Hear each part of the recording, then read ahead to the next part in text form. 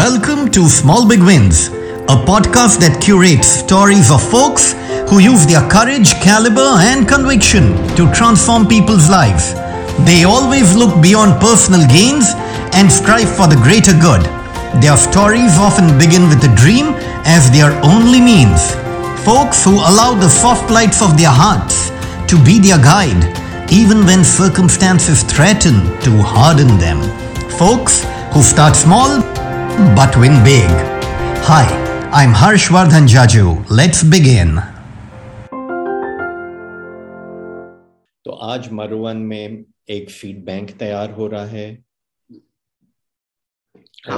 और अप्रोक्सीमेटली कितनी ट्रीज वहां पे या कितना एरिया आप अभी कवर कर चुके हैं? हम लोग करीबन 1 बीघा आप मान लीजिए, एक फॉरेस्ट हमने एक अलग सेपरेट उसका है जिसके साथ एक कुआं भी है। 5 से 6 बीघा के हमने वाटर हार्वेस्टिंग स्ट्रक्चर्स बना रखे हैं। मतलब जो तालाब है उस तरीके का एरिया है, और तो मतलब चंक्स में काम हो रहा है। 5 से 6 बीघा ऐसा लैंड है जिसके अंदर हम लोग सीड बॉल्स यूज करते हैं या ग्रासेस यूज करते हैं, तो that is open for deers and blue bulls. फिर कुछ एरिया है, स्मॉल एरिया है 1 बीघा का, जिसके अंदर ट्री डेंसिटी ज्यादा है, which is also like a habitat. उसमें एक कुआं है, बैठने की जगह है, झोपड़ी है, कैंप फायर की स्पेस है, that is more dense space. उसमें हम लोगों ने 2 से 2.5 साल ग्रेजिंग रोक दी कंप्लीटली। मतलब फेंस बना के कोई डियर या आवारा पशु या नील गाय, इनको हम लोग नहीं आने देते जब तक वो फॉरेस्ट डेवलप नहीं हो जाता जी। अब ये एरिया, ये ट्री क्लस्टर वाला एरिया, हमने इसकी फेंस रिपेयर करना बंद कर दिया। अब इसमें नीलगाय हिरन आ सकते हैं। हाँ, अब उसको खोल दिया हमने एक तरीके से। अब उसको रिपेयर नहीं कर रहे, वो अपने आप मर्ज होकर। और फेंस भी क्योंकि पूरी कंप्लीटली नेचुरल मटेरियल से बनाई थी, कोई वायर मैश या उस तरीके की जाली नहीं है। इट्स लाइक कांटे की बाड़। अब वो धीमे धीमे गल के और मतलब वो अपना आप ग्राउंड पे मिल रही है, तो अब हिरन वगैरह ये भी इतने डैमेज नहीं कर सकते क्योंकि वो स्टैब्लिश हो चुका है वो फॉरेस्ट। अब एक और हम लोग, अब फिर जैसे ही मेथड हमारा और इन सारी लर्निंग्स के थ्रू इवॉल्व हुआ, अब हम सेवरल मोर पैचेस जो है वो सेपरेट अलग अलग जगहों पे कर रहे हैं। तो कुछ ग्रासलैंड्स है जिसके अंदर हम लोग श्रब, जो मेन 3 हैबिटेट, एक बुई, शेनिया और खीप, ये 3 पौधे हैं यहाँ के, जो कि मेजॉरिटी आपको 90% ऑफ द लैंडस्केप कवर्ड में मिलेंगे। फिर छोटे छोटे क्लस्टर्स के अंदर आपको 4 या 5 पेड़ों का गुच्छा इधर मिलेगा, 4-5 पेड़ों का गुच्छा उधर मिलेगा। इस तरीके का हैबिटेट है। और ये टोटल एरिया कितना बड़ा है? टोटल एरिया है अराउंड 30 एकर्स। अच्छा, ओके। But completely desert? हाँ, मतलब था ये डेजर्ट कंप्लीटली, और इन्वेजिव स्पीशीज उसके ऊपर आ रखी थी। वो इन्वेजिव स्पीशीज हमने पूरी की पूरी हटा दी। तो अब कुछ एरिया में ये 3 स्पीशीज का हैबिटेट डेवलप हो रहा है। कुछ एरियाज में ग्रासेस का ग्रासलैंड डेवलप हो रहा है जहां पे ये ग्रेजिंग थोड़ी ज्यादा होती है। कुछ एरियाज हमने बिल्कुल सील ऑफ कर रखा है to see how it responds और कैसे वो चीजें होती है। कुछ एरियाज में ट्री क्लस्टर्स है, हैबिटेट है, बैठने की जगह है, फिर बड़े बड़े तालाब हैं, इस तरीके से। तो इन्वेजिव स्पीशीज हटाने से तो वहां काफी पक्षी भी और सब आने लग गए होंगे। और जो दूसरी प्रजातियां, जैसे मान लो हम 100 पौधे लगाते, उसमें से 70-80 उग जाते। जैसी हमने इन्वेजिव स्पीशीज हटाई, हम लोग 4 पौधे लगाते और वहां पे 15 पौधे आते। अच्छा, क्यों? क्योंकि जो हमारा पुराना जंगल है, अब वो मिसवाक है, उसके अंदर बहुत सारे पौधे इस एज तक पहुंच गए जब वो फ्रूटिंग करते हैं। सारी चिड़ियाएं जाती है, वहां से फ्रूट लेती है। अब जो एग्जिस्टिंग हमने नए क्लस्टर्स लगाते हैं, वहां पे चिड़िया अट्रैक्ट होती है, वहां पे जाके वो फ्रूट खाती है और सीड ड्रॉप करती है। तो हमने लगाए तो 4 ही, लेकिन सब जगह से अब वो बीज ड्रॉप कर करके, तो हमारा आधा काम जो है वो चिड़िया, हिरन और नीलगाय अब कर रहे हैं। वाह, क्या बात है। जो आप बोल रहे थे शुरुआत में बात कि कैसे सब कुछ कंपाइल हो गया मरुवन में साथ आने से, all the skill set and all the passion, all hobby, everything came together. तो वैसे ही गीता का में दृष्टांत तो नहीं, भगवान एक्चुअली कृष्णा कहते हैं ये कि भाई मैं ही योगक्षेम हूँ। तो I will bring to your life what is needed, and I will also protect it. I will also be the protector of what needs to be protected for your life. तो थोड़ा सा, आप जिस घर में बैठे हैं अभी, ये मरुवन में है, और ये घर पूरा आप ही ने बनाया है? हाँ, मतलब ये एक स्कूल की बिल्डिंग थी। हाँ। मतलब एक पूरी भी थी, आदि के अंदर स्कूल चलता था। ये एक अबैंडन्ड स्ट्रक्चर था, मतलब हाफ मेड, जैसे बस आरसीसी के कॉलम्स और छत डाल दियो, प्लास्टर नहीं हुआ, बाकी सब दरवाजे खिड़कियां नहीं थे, कुछ नहीं थे, मतलब जस्ट लाइक अ स्केलेटन, एक कंक्रीट का उस तरीके का स्ट्रक्चर था। So this was our base. ये यहाँ पे हमने शुरू किया। अब पूरा तो मिट्टी से नहीं बना सकते थे क्योंकि ना इतने फंड है ना कुछ है, पर बेस ये था। तो धीमे धीमे यहीं से शुरू किया। फिर हमने ये as a policy, as a decision लिया कि हम लोग यहाँ पे ना कोई इंडस्ट्रियल मटेरियल नहीं इस्तेमाल करेंगे, इसको पूरा के पूरा हाथ से ही बनाएंगे। तो कंक्रीट का जितना बना हुआ है स्टोन और उससे, उसके ऊपर का जो भी काम है, हालांकि वो सुपरफिशियल हो सकता है कि उसके ऊपर लाइन प्लास्टर कर दिया, पर पूरी दीवार तो मिट्टी की नहीं है, ये नेचुरल नहीं है। पर जितना हो सकता है उतना हम लोग करेंगे। और उसकी वजह से बहुत इफेक्ट हुआ। जैसे हमने फ्लोर पूरा के पूरा मिट्टी का कर दिया। हमारे जो वॉल के प्लास्टर्स थे वो हमने पूरे के पूरे चूने के कर दिए। तो ये हैबिटेट, अब सीमेंट का जो फ्लोर था, ये टाइल का फ्लोर था, वो इतना ठंडा हो जाता था सर्दियों के अंदर कि आप चल नहीं सकते थे। हमने वो पूरी की पूरी टाइल्स हटवाई और उसको मिट्टी का फ्लोर कर दिया। हमारे पास ज्यादा पैसा नहीं था, तो हमने जो दरवाजे की हाइट तक का जो प्लास्टर है उसको चूने का कर दिया, बाकी ऊपर सिर्फ चूना व्हाइट वॉश कर दिया। तो मतलब एक तरीके से जुगाड़ और उस तरीके का जैसा होता है। फिर हमने यहाँ पे कोई सीलिंग फैन यूज नहीं करते हम लोग, क्योंकि हमारे इस हॉल में चिड़ियाएं रहती है। तो हॉल के अंदर हमने हाउस वैसे बर्ड्स के लगा रखे हैं। कुछ कुछ जो आरसीसी के पैनल्स हटे, उसको कभी प्लास्टर हुआ नहीं, तो दीवारों में बड़े बड़े गड्ढे हैं। तो उनके अंदर किसी के अंदर एक या दो चमगादड़ भी रहती है, छिपकलियां भी रहती है और चिड़ियाएं भी रहती है। तो फैन हमने कभी नहीं लगाए, क्योंकि वो फैन लगाते ही तो चिड़ियाओं को इफेक्ट होगा। तो इस तरीके की कुछ कुछ चीजें हैं। तो हम लोग यहाँ पे कुछ पेडेस्टियल फैन है वो यूज करते हैं। हमारे पास बिल्ली रहती है, वो भी जंगली बिल्ली है, it's not a normal house cat, it's a wild cat, जो यहाँ की डेजर्ट है उसका हाइब्रिड है वो हमारे साथ रहती है। 15 से 20 चिड़ियाएं रहती है, कई बार गिलहरी भी आ जाती है। एक चमगादड़ अभी है जो रात को निकलती है, बाहर जाती है और सुबह सुबह वापस आके हमारे हॉल के अंदर उस गड्ढे के अंदर वापस सो जाती है। So she takes care of the mosquitoes and all She's the all out. क्या तो ये उस तरीके कभी, का हॉल है। हाँ, कभी उम्मीद करते हैं आपसे आके आपके परिवार से मिलने का मौका मिलेगा हमें। और ये जो आपके पीछे दो चित्र लगे हुए हैं, ये वर्षा जी के बने हुए हैं? ये वर्षा बनाती है। हाँ हाँ हाँ, ओके। आप समीर, समीर और मनीष के बारे में कुछ बताना चाहते थे? हाँ हाँ हाँ हाँ। तो ये मतलब ये उस दौरान है जब मैं 3 साल बैकपैक कर रहा था। हाँ हाँ तो Manish is the founder of Swaraj university. तो जब मैं इंजीनियरिंग से बड़ा फ्रस्ट्रेट हो गया था, तो मैंने उनको ना बड़े ऐसे परेशान से मेल लिख दिए थे कि, क्योंकि मेरे को घर वाले जाने नहीं दे रहे थे। और मतलब ऐसा बहुत वैसा था कि मैंने घर वालों को बोला था इंजीनियरिंग नहीं करूंगा मैं, ये वो, और वो बोले कि नहीं नहीं इंजीनियरिंग तो कर ले, फिर कर लेना वो कर लेना। पर मेरे को समझ नहीं आ रहा था कि मैं कहाँ जाऊं। हर बार चेन्नई भी नहीं भाग सकता था क्योंकि इट वॉज टू फार और कॉस्टिंग लगती थी। फिर मुझे कहीं से मैंने सुना कि उदयपुर में ही, तो which is like overnight journey from Jodhpur to Udaipur, तो बहुत हाँ। पास था मेरे लिए।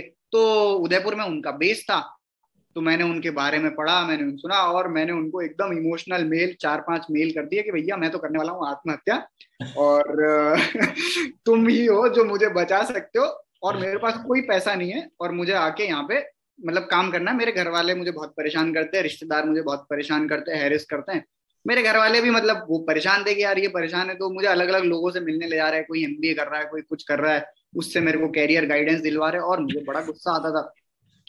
तो मैंने उनको मेल लिखा, तो उन्होंने मुझे बोला कि बेटा तू एक काम कर, तू बस एक बार जोधपुर आ जा, तेरे को कोई पैसे रहने खाने की जरूरत नहीं है। मैंने बोला देखो मेरे पास जो उदयपुर आने तक के पैसे नहीं है। तो बोले एक काम कर, किसी दोस्त से 300 रुपए 400 रुपए उधार ले। एक सेकंड में ना वो बैटरी लगा देता हूँ। हाँ जी, हाँ जी, प्लीज।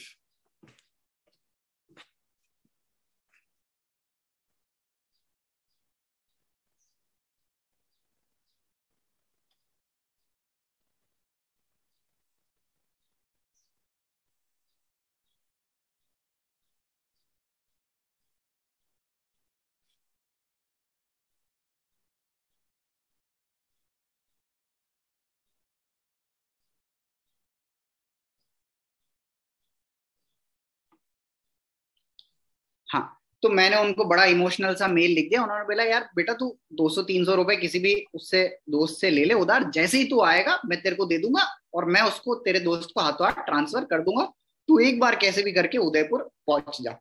मैंने बोला ठीक है। मैंने मेरे दोस्त से उधार लिए 500 रुपए और मैं उदयपुर पहुंच गया।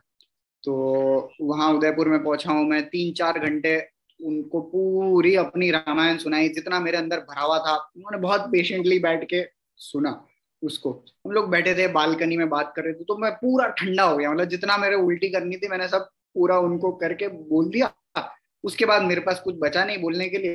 तो फिर आखिर में कॉन्वर्सेशन के एंड में उन्होंने मुझसे एक सवाल पूछा जो मेरे साथ आज तक है। मतलब वो जिंदगी का मतलब इतना बेसिक सवाल बन गया कि उन्होंने मुझसे पूछा, तो मैं उसको बोलता था कि यार मेरे रिश्तेदार ये नहीं करने देते, मेरे पास अगर करने भी देते तो मेरे पास पैसा नहीं है, पैसा भी है तो मेरे पास लोग सीखने वाले नहीं है। मतलब हर चीज में बहाने, मतलब इतनी कमियां मैंने उनको गिना दी। बोला अच्छा इमेजिन कर, तेरे पेरेंट्स तेरे रिश्तेदार मान गए, तेरे को जो करना है तू कर, तेरे पास इनफाइनाइट पैसा है, तेरे पास इनफाइनाइट रिसोर्सेज हैं, तेरे पास दुनिया के सबसे इंटेलिजेंट लोग हैं सीखने के लिए, अब तू क्या करेगा।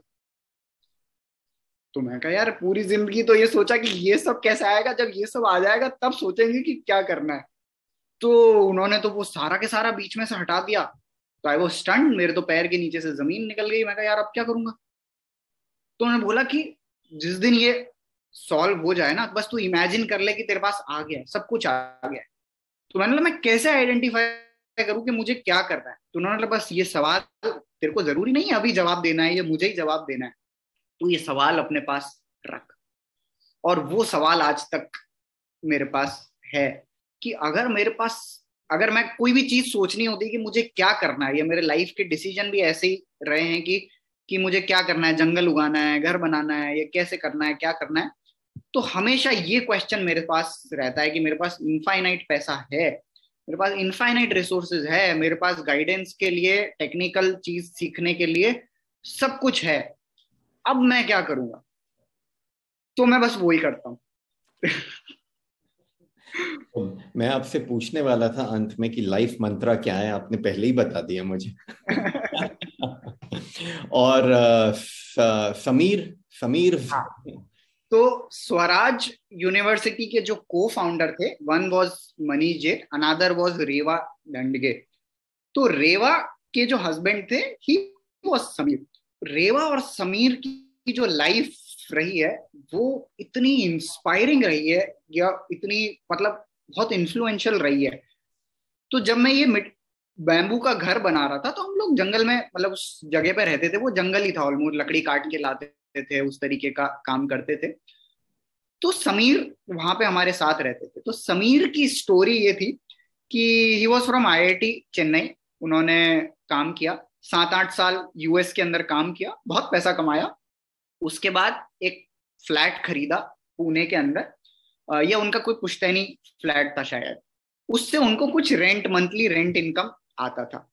तो रेवा और Sameer did not have kids, उन्होंने बच्चे पैदा नहीं किए। और फिर 7-8 साल बाद उन्होंने ये डिसाइड किया कि उन्होंने US में जितना भी पैसा कमाया है, उन्होंने पूरा के पूरा US का एक टूर किया, एक कैरावैन ली, डॉक्यूमेंट्री बनाई, वो सारा का सारा पैसा खर्च कर दिया और यहाँ पे आके एक छोटी सी सेकेंड हैंड कार ली। और यहाँ तपोवन आश्रम, जो स्वराज यूनिवर्सिटी का कैंपस था उदयपुर के थोड़ा सा आउटस्कर्ट्स के अंदर, वहां पे एक छोटे से 2 कमरे के मकान में, गांव का घर था, उसमें रहने लगे। समीर की लाइफ मुझे इसलिए इंस्पायरिंग लगती थी क्योंकि वो कुछ भी नहीं करता था। मतलब he literally did nothing, no work, nothing, कुछ भी नहीं, क्योंकि उसकी नीड्स, जो बेसिक नीड्स थी, वो इतनी कम थी। और मतलब वो लैपटॉप जो वो यूज कर रहा था वो 15-16 साल पुराना था, उसका जो चश्मा था वो 16-17 साल पुराना था। And he used to live lavish life, मतलब उसको जरूरत ही नहीं है, ऐसा नहीं कि कोई मर्सिडीज लानी है या वैसा लाना है, फैसिलिटी। उनका घर देख लो, उनके घर के अंदर दुनिया की कोरल्स पड़ी है, ऐसी ऐसी आइटम्स पड़े हैं जो आपको पैसे से खरीदे ही नहीं जा सकते, वो उठा उठा के लाए। और वो क्या करते थे कि 6 महीने वो यहाँ रहते थे, और 6 महीने यूज्ड टू वेयर भगवा वस्त्र, बैकपैक लिया and used to be somewhere where nobody knows. तो वो नर्मदा यात्रा पे निकल गए, हिमालय में निकल गए 6 महीने। किसी दोस्त के पेरेंट्स की तबीयत खराब है और वो नहीं आ सकता बाहर से, तो he used to go 2-3 months, he used to be with them in hospital, he used to take care of them. तो उसने अपनी लाइफ ये कर रखी थी। Every evening he used to do tai chi.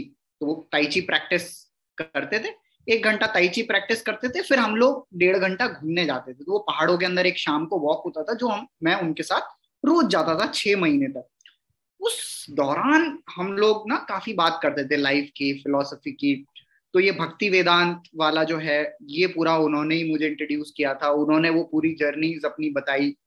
तो 6 महीने वो कहाँ रहते थे किसी को नहीं पता होता था, और कोई फोन नहीं होता था, कुछ नहीं ले जाते थे, बैकपैक, 2 जोड़ी कपड़े, और कभी थोड़ा थोड़ा बता देते थे कि हाँ मैं इस बार गया था नर्मदा यात्रा के जितने आश्रम है, आश्रम में जा रहे हैं, वहां पे रह रहे हैं महीना भर, वहां पे कुछ कोई मतलब जो भी उनका मेडिटेशन कर रहे, पता नहीं जो भी करते थे, कुछ अलग ही करते थे वो। तो वो लाइफ उनसे जो मैंने सीखा। फिर हमारी शादी के बारे में बात हुई कि कैसे, how do you find the partner, और ये सारी चीजें। तो तब हमारी वहां से मेरी वो बेसिक जो लर्निंग थी कि कंपैटिबिलिटी जो है वो बहुत इंपॉर्टेंट है। It's not about love, it's not about, और लव भी जो है ना, हम लोग डेफिनेशंस के अंदर उसको बांध देते हैं कि मेरे लिए लव कुछ और होगा, मेरी पार्टनर के लिए लव डेफिनेशन कंप्लीटली अलग होगी। तो ये सब बातें बकवास है। सबसे पहले आपको ना कंपैटिबिलिटी मैच होनी चाहिए कि लाइफ किस तरीके से जीना चाहते हो, अगर उसके ऊपर मैच है तो ही आगे फॉरवर्ड बढ़ना, वरना कोई जरूरत नहीं है। तो ये मेरे लिए एक बहुत लर्निंग एस्पेक्ट थी कि उस 6 महीने जो मैंने उनके साथ बिताए, आज उनसे कोई कांटेक्ट में नहीं हूँ, कोई बातचीत नहीं होती, लेकिन वो जो 6 महीने थे, निसर्ग दत्त महाराज की भी जो आई एम दैट किताब है, वो उन्होंने ही मेरे को इंट्रोड्यूस करी थी। कि जब मैं ज्यादा फिलोसॉफिकल बातें करने लगा तो मैं बोला, अरे तू चुप रह, ये पढ़। वो मैं पढ़ा, मैं 1 पेज पढ़ के आया, मैं चुप हो गया। मेरे तो मतलब ऐसा लग रहा है कि मैं कपड़े ही उतार दिए। तो वो मतलब जहां तक मैं पहुंचता, वो मुझे एक लेवल अप उससे ऊपर का, तो वो जो एक वो ग्रेजुअल और वो सडन शॉक्स जो थे ब्रेन के, या एक्सपीरियंस और समझदारी के प्रोपोर्शनल के, एज और उसकी मेंटल जो वो चीज होती है, वो सारी हमेशा उन्होंने ना मुझे, अगर मैं यहाँ तक पहुंच के जैसे ही मैं बड़ा प्राउड होता था, ये मेरे को समझ आ गया, वो एक और ऊपर दे देते। फिर मैं लगा रहता था 10 दिन सोच रहा हूँ उसके बारे में, एग्जिस्टेंशियल क्राइसिस हो गया है, और मतलब ना समझ ही नहीं आ रहा है कि ये क्या होगा। फिर वो वहां तक वो उसको लड़के, और बताते कुछ नहीं थे, सॉल्यूशन कभी नहीं दिया उन्होंने मुझे कि ये सॉल्यूशन है इसका। वो सिर्फ उन्होंने मुझे सवालों के साथ छोड़ा। तो वो सवाल जो थे, वो भाई साहब मैं सॉल्व करके आता था, और उसमें क्लैरिटी आती थी, और वो मेरे को नया तुन पकड़ा देते थे। बड़े अद्भुत व्यक्ति मेरे को ऐसा लगता है, मेरे नजरिए से इसीलिए भी हैं कि वो साइमल्टेनियसली गृहस्थ जीवन और वानप्रस्था हाँ। मतलब वो उन्होंने दोनों ही लाइफ में इंटीग्रेट कर लिए थे, और दोनों के मजे ले रहे थे। वो सही में ना, वो पैदा ही मजे लेने के लिए थे। वो एक वर्कशॉप लेते थे हमारा, हम जो हमारा बैच था उसमें रीथिंकिंग डेवलपमेंट का। तो डेवलपमेंट क्या है, क्या हो रहा है दुनिया के अंदर, ये सारी जो मैं शहरों की बात कर रहा हूँ, और किस तरीके से ये डिजाइंड है पूरी की पूरी, ये सारी की सारी चीजें। जैसे उन्होंने मुझे बोला था कि हम लोग ना कोई एक कॉलेज में एडमिशन लेते हैं, हम लोग उसके टीचर्स को देखते हैं, उसका प्लेसमेंट रिकॉर्ड क्या है वो देखते हैं, उसमें इंफ्रास्ट्रक्चर क्या है, फैसिलिटीज क्या है, ये सारी चीजें देखते हैं, और इतनी उसके बारे में मतलब पता करते हैं जहां पे हमें 4 साल बिताने। लेकिन 4 साल के लिए हम इतनी मेहनत और इतनी खोजबीन करते हैं, लेकिन जो जीवन हमें बिताना है उसके लिए हमारी खोजबीन और उसकी जांच पड़ताल तो हम कभी करते ही नहीं है। तो जो 40 साल या 50 साल या 60 साल हमें बिताने हैं, उसके लिए हमारी क्या तैयारी है, उसके लिए हमने क्या जांच पड़ताल की। जीवन के बहुत प्रमुख सवाल होते हैं कि हम यहाँ क्यों हैं। हाँ, तो तब वो ये जो 3 साल मेरे थे ना, ये वो वाली ये उस तरीके का था जैसे हम किसी का प्लेसमेंट रिकॉर्ड चेक करें कि हाँ इस कॉलेज में एडमिशन लेना चाहिए कि नहीं लेना चाहिए। तो ये उस तरीके की चीज बन गई थी कि जीवन में मुझे क्या करना है। वो जर्नी तो हमेशा चालू ही रहेगी, पर those 3 years were very critical. जी। तो एक मनीष जैन का और है, जैसे ये जो पैसे वाला वो है रिलेशनशिप है कि भाई पैसे से आपका क्या रिश्ता है या किस तरीके से आप पैसे को देखते हैं। या कई बार लगता है कि पैसा नहीं होगा तो कुछ नहीं होगा, या वो सारी चीजें जो है। तो एक बार मैं एक जगह फंस गया था, मैंने किसी के साथ काम किया था और उसने मुझे मतलब पैसा नहीं नहीं दिया मेरा। तो मैं बड़ा अपसेट हो गया कि नहीं, मेरा पैसा था, मेरे हक का पैसा था, मुझे मिलना चाहिए था। और तो मैं बड़ा वैसा था और फिर मैं गया मनीष के पास। तो उन्होंने कुछ कुछ चीजें जो मुझे समझाई, उससे मेरा जो पैसे के साथ रिलेशनशिप था या पैसे को मैं जिस तरीके से देखता था वो कंप्लीटली मेरा बदल गया। तो वो कुछ कुछ ऐसा इंसिडेंट था कि मैंने कुछ उनके साथ काम किया था, किसी के साथ काम किया था, और 6-7 महीने तक वो मुझे चेक देते थे और मैंने चेक नहीं निकलवाया क्योंकि मुझे जरूरत ही नहीं थी पैसों की। तो वो चेक पड़े थे मेरे पास, मैं कहा जब जरूरत होगी तो मैं निकलवा लूंगा और डलवा लूंगा उसके अंदर, इन कैश उसको करवा लूंगा। सडनली फिर हमारी कुछ मनमुटाव हो गए तो उन्होंने वो चेक कैंसिल करवा दिए, या कुछ ऐसा हुआ कि मैं उसको नहीं, पैसे को नहीं निकलवा सकता था। तो मेरा 1-1.5 लाख रुपया उसके अंदर, और 1-1.5 लाख रुपया उस समय बहुत होता था, मतलब आज से 7-8 साल पहले की वो बात है। तो मैं बड़ा रोया, मैं मनीष जैन के पास गया कि देखो ये बंदा ऐसा है, इसने ऐसा कर दिया, मेरे पैसे खा लिए, वो कर दिए वो कर दिए। तो उन्होंने मुझे समझाया कि यार देख, तू स्वराज आया था, तेरे पास पैसे नहीं थे, है ना, तूने उसके अगेंस्ट वर्क एक्सचेंज किया, तो ऐसा तो नहीं है कि तेरे ऊपर पैसा खर्च नहीं हुआ, किसी न किसी ने तो दिया तेरा पैसा। तो स्वराज में भी ऐसा था कि जो कंट्रीब्यूशन होता था, तो कुछ लोग गरीब होते थे हमारे जैसे जो फीस नहीं दे पाते थे, कुछ लोग पेरेंट्स वो मतलब अमीर होते थे। तो वो जब देखते थे कि यार इस तरीके का पूरा ये सेटअप है, तो वो 2 बच्चे 3 बच्चों की फीस भी दे जाते थे, but that all remained anonymous. कौन राइट। कौन किसका पैसा दे रहा है, ताकि जो बंदा नहीं अफोर्ड कर सकता उसको वो ना लगे कि इसने मेरी फीस चुकाई है। तो that was by policy, that use to remain वो। या फिर मनीष जैन अपने आप में बहुत बड़ी तोप थे, वो 2-4 लेक्चर हार्वर्ड के अंदर कराते थे तो उनके पास, तो हमको ऐसा ही लगता था कि वो उनके पास बहुत पैसा है, तो हम लोग उनको वैसा मानते थे, अरे नहीं नहीं मनीष भी आप कर दो यार, हमको पता आपके पास बहुत पैसा है। तो उस तरीके का। तो तब मनीष भाई ने समझाया कि यार देख, तेरी जो पूरी स्वराज की पढ़ाई है, जो तू आज यहाँ तक पहुंचा है कि तू 1.5 लाख रुपए तेरे को कोई देने को तो तैयार था ना, वो जो पूरी लर्निंग है उसकी कॉस्ट किसने दी तुझे आज तक पता है क्या? बोला नहीं, वो तो मुझे नहीं पता।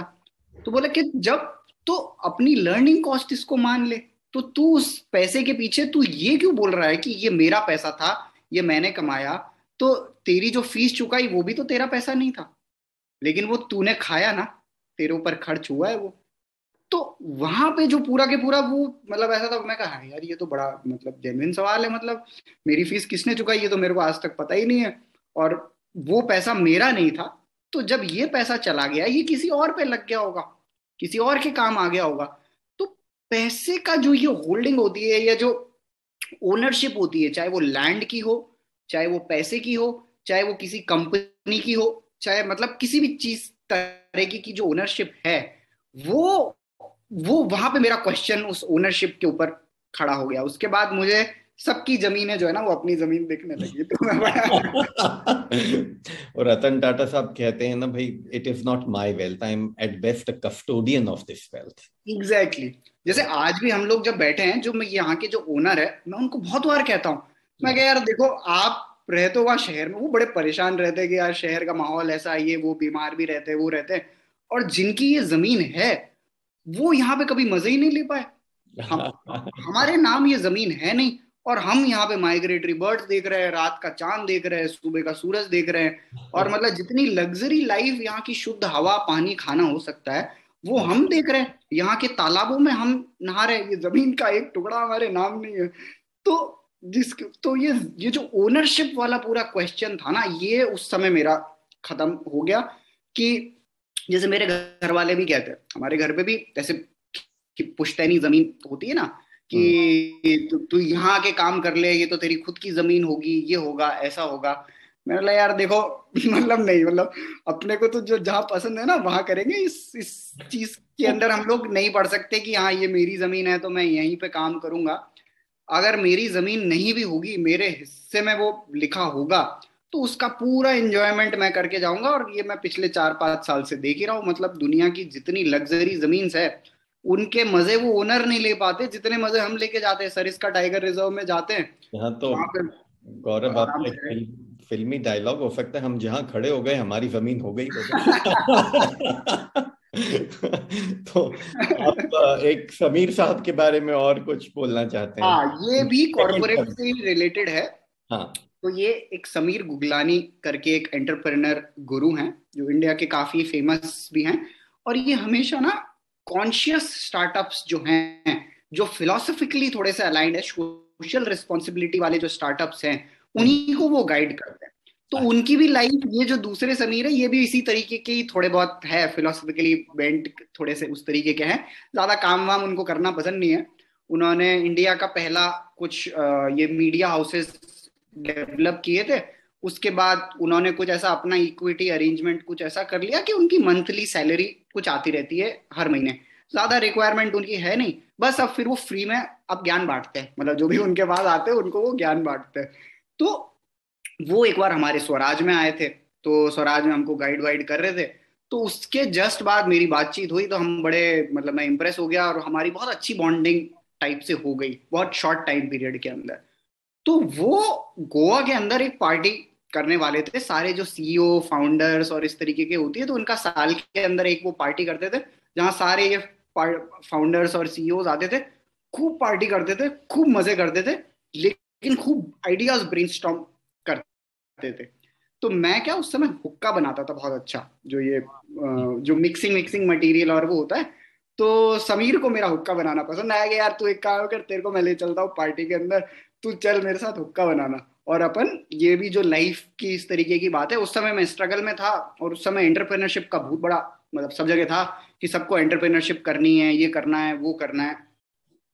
तो और उस समय ये था गोदरेज वाले फेज से पहले, जब गोदरेज का मैंने नहीं जीता था उससे जी। पहले। तो Godrej was suppose to give me my startup fund. Godrej मेरे को इनक्यूबेट करने वाला था उस शो के बाद, ये उसका प्राइस था। तो उससे पहले की ये बात है। तो मैं समीर के साथ गया, हमने 10 दिन मतलब ताबड़तोड़ जितनी पार्टी हो सकती थी ना गोवा के बीच के ऊपर हमने, हाँ मतलब पार्टी की। मैं उसके लिए हुक्के हुक्के और वो बनाता था, हमारी खूब सारी सीईओ फाउंडर्स चल रहे, मैं छोटा सा बच्चा, सारे मतलब वहां पे बड़े बड़े ये फाउंडर्स लोग आते थे, ये पार्टी करते थे, ब्रेनस्टॉर्मिंग चल रही है, फंडिंग की बात हो रही है, 150 करोड़ 200 करोड़, मतलब इस तरीके की बातें चल रही है, अपने को कुछ समझ ही नहीं आ रहा। फिर एक बार में 3-4 घंटे हम लोग, मैं और समीर बैठे थे बीच के ऊपर। उस समय जो मेरा फिलोसफिकल था या मेरे को जो फील होता था, वो हम आपस में शेयर कर रहे थे। 3 से 4 घंटे हमारी बात हुई। तब समीर ने बोला कि बेटा, मैं तेरे को एक एडवाइस देता हूँ, तू उसको देखना, इसको सोचना, ये नहीं कि तू मान ही ले इसको, पर you are not the business guy, तू अपना धंधा मत खोलना, क्योंकि तुझे जो पसंद है ना, तुझे वही करना पसंद है। अगर तूने मान लिया कि तेरे को, तूने अगर जंगल उगाने की कंपनी खोल ली, तो तू तू उसको छोड़ के भाग जाएगा, ये मुझे पता है। क्योंकि जंगल उगाने की कंपनी जब आप खोलते हो ना, तो तब आप जंगल नहीं लगा सकते, तब आप एडमिन कर रहे होते हो, आप मैनेज कर रहे होते हो कि जंगल कैसे लगे। तेरे को पसंद है कि तू जमीन पे जाए, मिट्टी खोदे, पेड़ को हाथ में ले और जंगल लगाए। अगर तूने कंपनी खोल ली तो तू ये तो नहीं कर पाएगा। तू लोगों को भेज रहा होगा जंगल लगाने के लिए, तू फंडिंग ला रहा होगा, तू इकट्ठे कर रहा होगा, ये कर रहा होगा। वो जो एडवाइस थी, वो मेरे दिमाग के अंदर बैठ गई। मैं कहा यार कि तू ऐसा आदमी है, तेरे को जो काम पसंद है तू वही करना चाहता है, उसके अलावा तू करेगा तो तू डिप्रेशन में आ जाएगा, या तू उसको, मतलब तेरा वो रास्ता नहीं होगा। तो you don't do that would I would advise that. तो वो जो एडवाइस थी वो मेरी लाइफ में बड़ी सटीक रही। मेरे पास इतने सारे ऑफर आए अपने खुद का धंधा करने के लिए, फंड करने के लिए, स्टार्टअप करने के लिए। लोग 1-1 करोड़ रुपए मुझे फंडिंग देना चाहते थे, अर्बन फार्मिंग की कंपनी खोल लो, इसकी कंपनी, नेचुरल फार्मिंग की खोल लो। मैंने कोई कंपनी नहीं खोली, मैं सिर्फ और सिर्फ फॉरेस्ट के साथ जुड़ा एज ए एम्प्लॉय, और मुझे जो काम पसंद था वो मुझे करने को मिला, कि मैं रात को 6 बजे तक बैठ के चूने का फर्श घस रहा हूँ, मुझे वो पसंद है। मुझे किसी और के या मजदूर भेज के चूने का मकान बना के उसकी फोटो नहीं खिंचवानी, मुझे चूने का फ्लोर बनाना पसंद है। तो वो एडवाइस जो थी, ये भी मेरे लिए एक लाइफ टर्निंग वाली चीज थी, जो बड़ी सटीक मेरी लाइफ में लगी। आपने समीर गुगलानी जी की बात करी और it seems that he is a big corporate connected guy and doing a lot of things with different companies. तो ये जो कॉर्पोरेट्स हैं अनडाउटेडली ये आज हमारा एक प्रिंसिपल इकोनॉमिक ऑर्गेनिज्म है, लेकिन इनका बिहेवियर जो है, इनका जो अप्रोच है, कहीं ना कहीं हमारे लिविंग से डायरेक्टली थोड़ा कॉन्ट्ररी है। हमारी जो लिविंग होनी चाहिए, जिस तरह की लिविंग, हमारा जिस तरह का हैबिटेट होना चाहिए, उससे थोड़ी कॉन्ट्ररी है।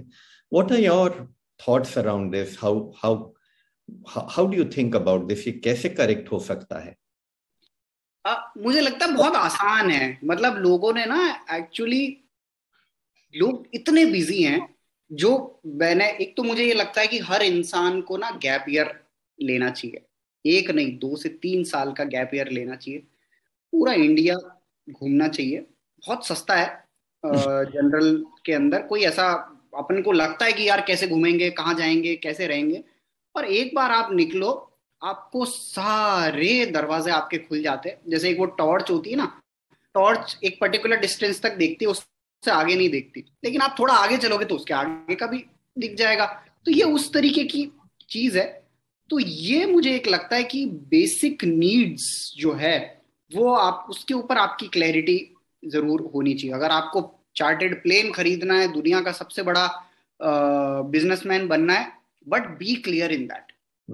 ये सारी की सारी समस्याएं जो आ रही है, जो लोग बाद में कोसते हैं कि हम लोग ये नहीं कर पाते, हमको जीवन तो ऐसा चाहिए पर हम लोग यहाँ फंस गए, ये उन्हीं की गलती है। उनके जीवन में क्लैरिटी नहीं है। अगर आपके अंदर क्लैरिटी है, तो I am working at in a corporate world, मतलब इट्स नॉट अ, मैं कॉर्पोरेट वर्ल्ड के अंदर ही काम करता हूँ, जो चाहिए उतना ही करता हूँ, और जैसे रहना चाहता हूँ वैसे ही रहता हूँ। तो ऐसा नहीं है कि ये चीज हो नहीं सकती, ये सबके लिए ये चीज अवेलेबल नहीं है, सब लोग उसको चाहते नहीं है। ये उनके दिमाग में इतना खुला ही नहीं है कि वो उसको, उनके दिमाग में इमेजिनेशन भी नहीं है कि ये ऐसा हो सके। हाँ, पर एक बार अगर आपका इमेजिनेशन खुल जाए तो आप उसको पा भी सकते हो, क्रिएट भी कर सकते हो। हाँ, नहीं, I definitely get the point on clarity, and of course स्पष्टता होना बहुत ही जरूरी है। लेकिन जिस तरह से कॉमर्स कंडक्ट कर रहे हैं, जो हमारे हैबिटेट से थोड़ा कॉन्ट्ररी जा रहा है, अलग डायरेक्शन में जा रहा है, जैसे आपने दिल्ली की बात करी, अब जिस तरह से सारा सिस्टम हो रहा है, तो वो धरती अपने नेचुरल फोर्सेस से एक बार संतुलन लाएगी। लेकिन उससे पहले ये कॉर्पोरेट बिहेवियर कैसे चेंज हो सकता है कि संतुलन हम ही लाने लग जाए, कॉन्शियसली लाने लग जाए? हाँ, तो ये चूज भी तो हम ही कर रहे हैं। मतलब आज जैसे हम लोग आज जो शहर के अंदर बैठे हैं, वो कहते हैं यार नहीं नहीं, 50 साल पहले गांव की लाइफ कितनी प्योर थी, कितनी सही थी। लेकिन ये जो हमारा पास्ट के साथ जो ग्लोरिफिकेशन है ना, कि हमें पास्ट हमेशा अच्छा लगता है।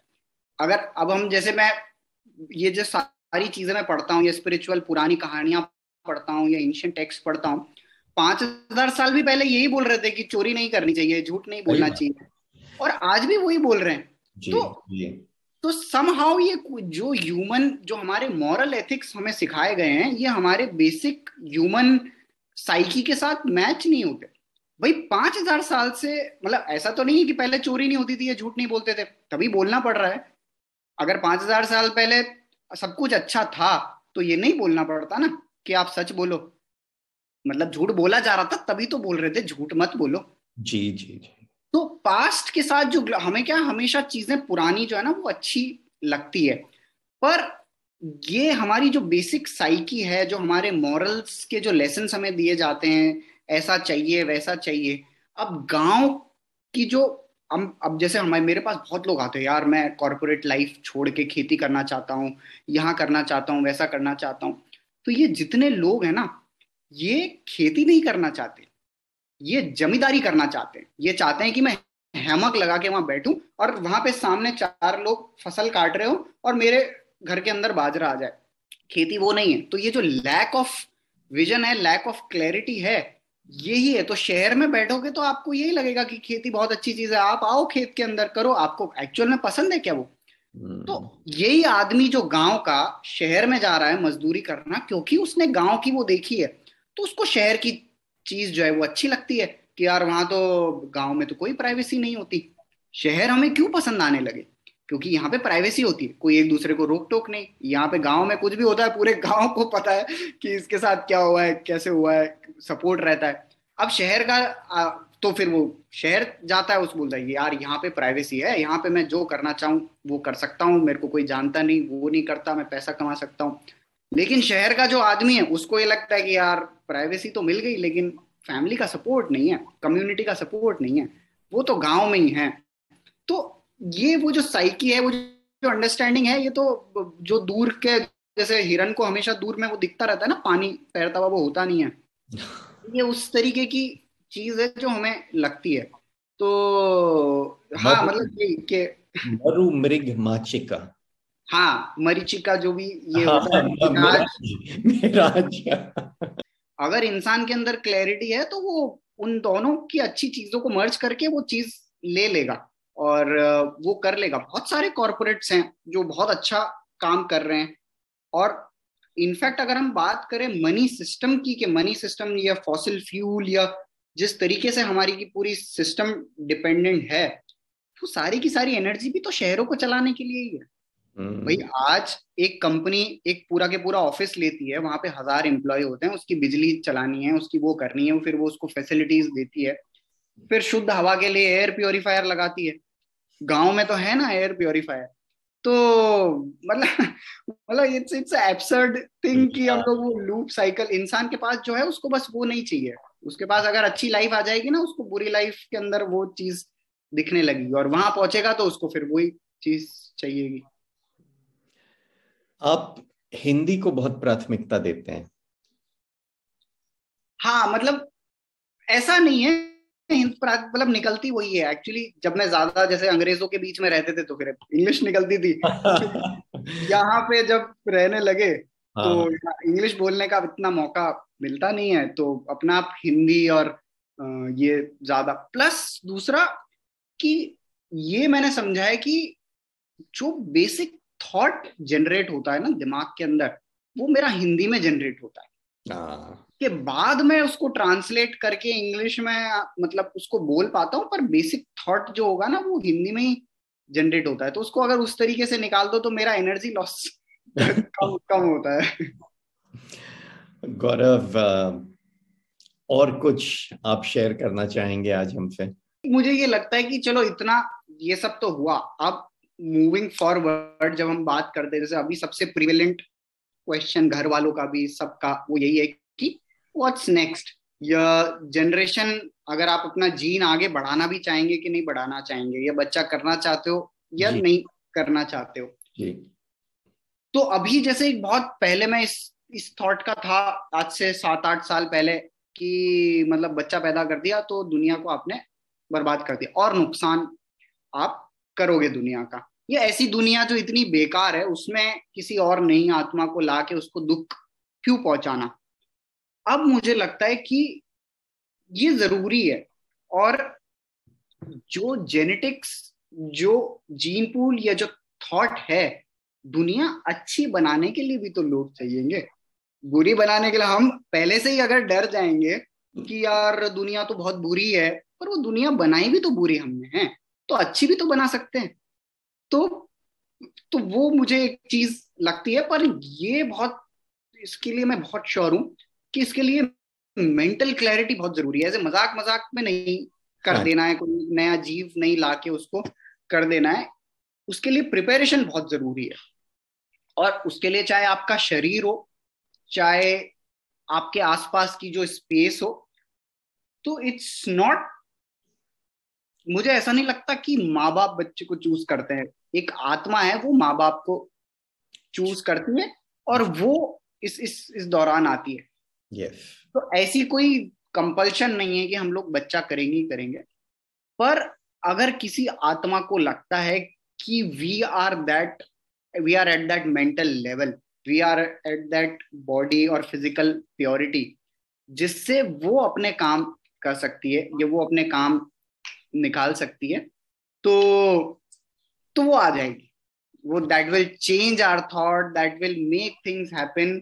पर वो क्लैरिटी होनी उस चीज की बहुत जरूरी है कि आपका शरीर उतना ही शुद्ध होना चाहिए कि उस आत्मा को ग्रहण कर सके, और उतना ही प्रिपरेशन आपके थॉट के अंदर, क्लैरिटी के अंदर होना चाहिए कि आपका जो गर्भ है वो उस लेवल की आत्मा को धारण कर सके। और वहां शायद शरीर शुद्धि तो है ही, और अंतःकरण की शुद्धि भी। बिल्कुल बिल्कुल बिल्कुल, वरना वो मतलब, हाँ, मतलब millions of kids are being born, चींटी, मकोड़े, कुत्ते, बिल्ली, बंदर, सबके तो बच्चे हो रहे हैं। इसमें कौन सा अचीवमेंट है या कौन सा मतलब बड़ा काम कर लेंगे ये आपके पैदा होके, या हमने पैदा होके कौन सा वैसा कुछ कर लिया। It's just a blink.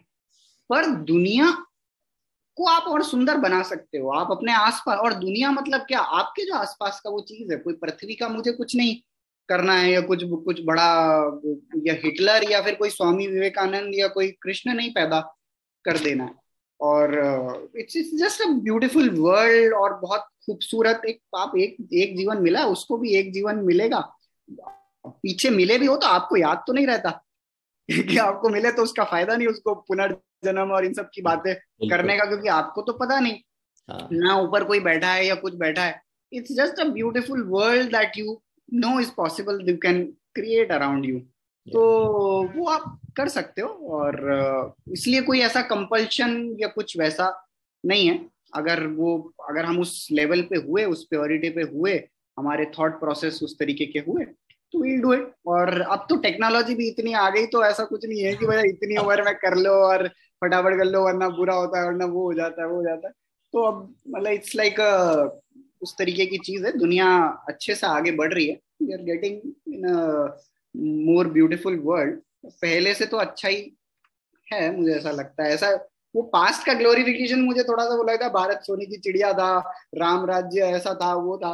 बोल सब वही रहे, 5,000 साल से चोरी मत करो, वो मत करो। तो पुरानी दुनिया भी ऐसी थी कुछ ज्यादा। इंसान में पिछले 5,000 साल से कोई बदलाव नहीं आया, उसकी साइकी के अंदर कोई बदलाव नहीं आया। भगवत गीता ने धर्म की बात भी तो 5,000 साल पहले करी ना। अधर्म तो Exactly, तब मतलब बहुत अधर्म था वहां पे। And I want to read this to you as we end. These are lines from a gentleman, a scientist called Frederick Bartlett. Okay.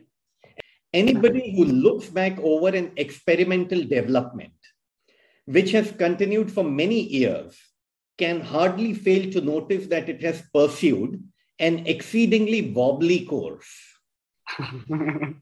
If the surveyor himself is an experimenter, if the surveyor is himself an experimenter, he will know that the recorded wanderings are fewer and less extensive than those which have actually occurred. So what you have shared with me, I know it's just the tip of the iceberg. There is much more in the Kamandalu. और आप इसी तरह से दक्षता प्राप्त करते रहें, जो भी चीज आप कर रहे हैं सक्षम होते रहें। और मैं तो ये प्रार्थना करता हूँ हमें जल्दी से मौका मिले कि हम आपसे आके मिल सकें। बिल्कुल बिल्कुल, हाँ। It has been a pleasure talking to you. Thank you very, very much for joining me on Small Big Wins. Thank you.